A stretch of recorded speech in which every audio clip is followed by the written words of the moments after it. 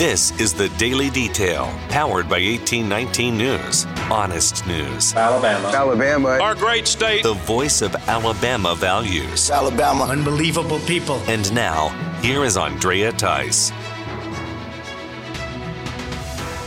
A special session is being called within the Alabama legislature this week. Governor Ivey issued the proclamation for a special session on Tuesday afternoon with the purpose of appropriating funds from the American Rescue Plan. The session now starts today, January 19th.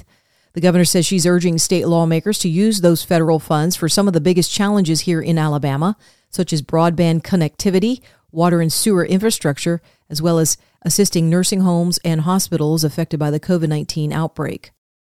There have been rumors and suggestions for a bill that would repeal the state sales tax on groceries. Now, State Representative Mike Holmes of Wetumpka is announcing that he will lead the charge and introduce that bill that removes the tax on meat, eggs, milk, and other food items. Holmes told 1819 News that he already has 12 co-sponsors to the bill, and he believes he'll have double that number by the time it enters the legislative process. When asked what revenues the food tax brings into the state, Holmes says that's about $600 million. When it comes to making up for the revenue loss, Holmes says he wants to just cut the budget and reduce state spending so that loss is not felt. Minority Leader Anthony Daniel of Huntsville says that his caucus is totally supportive of the whole grocery tax repeal. Earlier this week, the Daily Detail did a story about the record-breaking budget that's being proposed by Governor Ivey. I was able to talk to two members of the Alabama Policy Institute about the $8 billion budget for education in the state and the roughly $2 billion budget for the general fund. Justin Bogey and Parker Snyder came into studio to discuss. So I got both of you in because you both have hands-on experience with studying this education trust fund, right, and the state general fund. Alabama is unique in that it has two separate budgets. So it has one budget for everything education related, and then a separate budget for basically everything else, Department of Corrections, mental health, anything that's not included in that education category. So that's a little bit distinct from other states. Most of Alabama's revenues are earmarked for either one of those funds, for education or for the general fund. There's only a small portion of Alabama's budget that's kind of available for either or. So that also makes Alabama unique. Alabama has more earmarking than any other state in the country. According to research that we've done, about 90% of the state's budget is earmarked. So just a little background on that. And yes, the governor has introduced her budget proposal, not the final budget that will be voted on. The House and Senate will tweak that a little bit, but it is another record budget, and by record we mean the largest budget ever. So every year this quadrennium, so since 2019, the budget that this current class of legislators inherited has been a record budget. It's grown every year. It's gotten bigger and bigger, and they're kind of painting this to be some great accomplishment that they're spending more and more money every year. But in reality, they're also taking more money from individuals of Alabama, citizens of Alabama, taxpayers, to pay for those bigger budgets every year. And I guess the real question is, what are we getting for our money? They tout the education budget growing, but we haven't seen better results out of that. We're spending more now than we ever have before, and things really haven't changed. So there's a lot of questions that, just because it's a record budget doesn't mean it's a good budget or it's really improving the lives of citizens, and there's a lot of questions that come up with that. Parker, I'm going to ask you, if we take all the education money in the budget that's proposed and we divvied it up among all the different families with school-age children, any idea how much money is being sent or appropriated for individual families to have a fully educated child? Sure. Yeah. So for every student, around $6,500, that's the most recent number, goes to their education from the state. So one proposal that Alabama Policy Institute has been supportive of in the past is, we send that money straight to a school, whether it's good school, bad school, whether the parent wants to be there, wants their kid to be there or not, because they're just zoned for that school. And often they're failing schools. And one of the proposals that we would like to see happen, and we're hearing rumors of is going to be happening this session, is to take that money that the state has set aside for that kid and instead let the parents decide, okay, we can use it for the public school if we really like our public school, or we could use it for this private academy down the street, or even online tuition. Just ways to give parents more autonomy over the money that they're sending down there. And, of course, a lot of that money is not those parents necessarily sending down $6,500 getting it back, but it is more them giving the power to use the tax dollars that have been set aside for their kids. What are some questions that parents should be asking when they hear about these things like the record-breaking education fund? Well, I think in general about these budgets, I would question, putting record growth up as a good thing.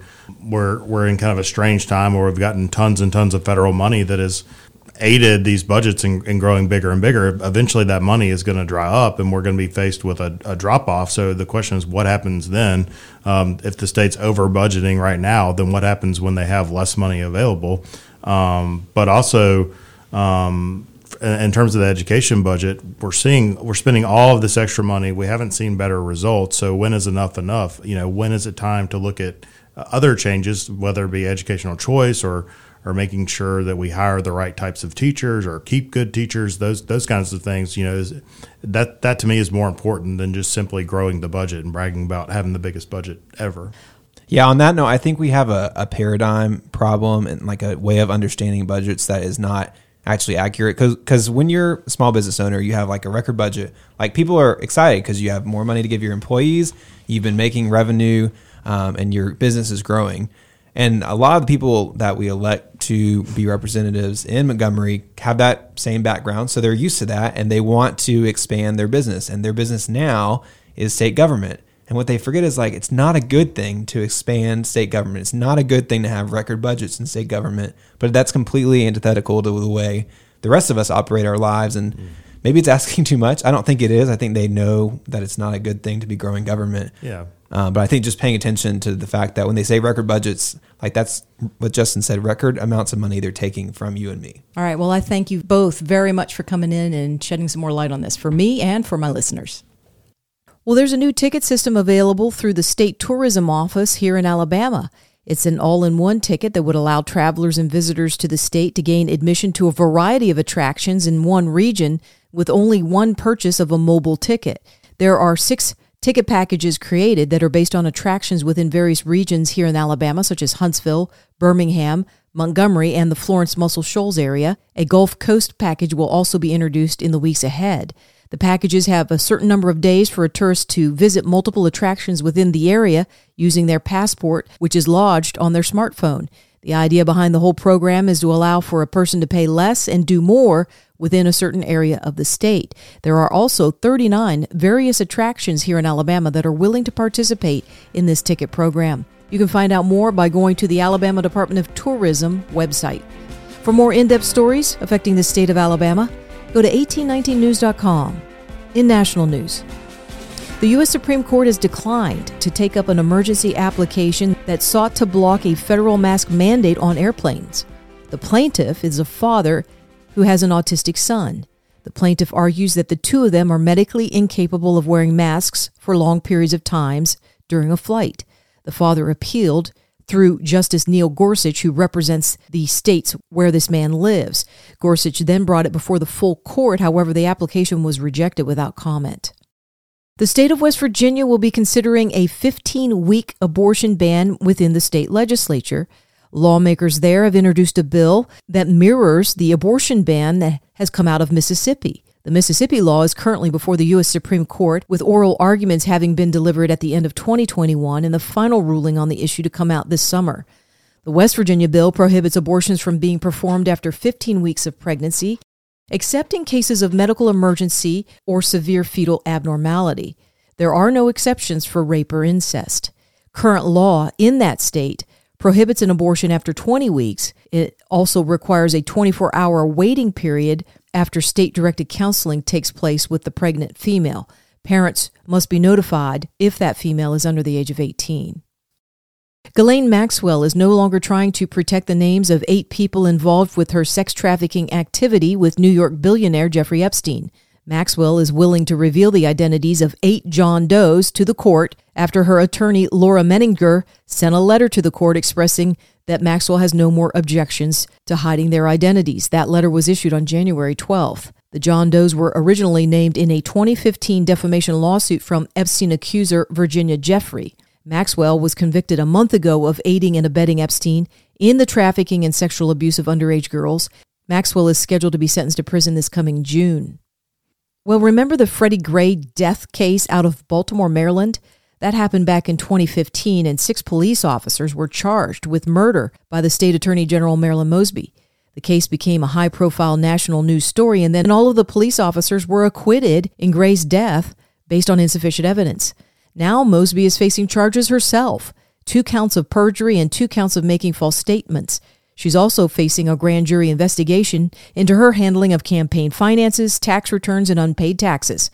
Mosby is accused of failing to submit the proper paperwork on money withdrawn from her retirement account. It's a big financial mess, and it all erupted after Mosby applied for 2 loans to buy 2 different homes. Mosby is one of the district attorneys who received big campaign donations from billionaire George Soros. Soros is a leftist socialist who has used his money to create a lot of strife and division in various cities across the nation, and he's openly spoken about his desire to see the U.S. torn down. A poll from Rasmussen and the Heartland Institute shows that one political party is very inclined to go the tyrannical route when it comes to COVID-19 measures. 48% of Democrat voters were in favor of harsh government restrictions for those who are unwilling to take the vaccine, including that they lose custody of their children. 55% of Democrats want the government to fine those who refuse to take the shot. Only 19% of Republicans like that idea. Florida Governor Ron DeSantis is now in the T-shirt and trolling business. The governor is offering campaign merchandise that includes a graphic T-shirt with the theme Escape to Florida. It has a Lockdown Libs tour showcased on the back of that shirt with a list of all the Democrats who have vacationed in Florida, maskless and free, while they lead in states with heavy lockdown policies for everyone else. One of the lines on the T-shirt is, "We don't blame you, we like freedom too," and then it has the governor's signature. You're listening to the Daily Detail from 1819 News. You won't want to miss out on Phil Williams on Right Side Radio as he states that perspective is everything. Here's the thing. Yesterday on the show during my Right Side Way, I talked about something I call bulletproof influence. The idea that we should be able to have an influence in our personal world, no matter how big or small, that is built on confidence. But to have bulletproof influence, you have to first be bulletproof. You have to know your perspective. You have to know where you stand and why. I say this a lot, but I only do so because it matters. The attacks on our senses and sensibilities is not going to ease up. If anything, it's going to increase. Our opposition in the public arena has an entirely different perspective. Their worldview is skewed. They see things we don't see, and they see them in different directions than we do.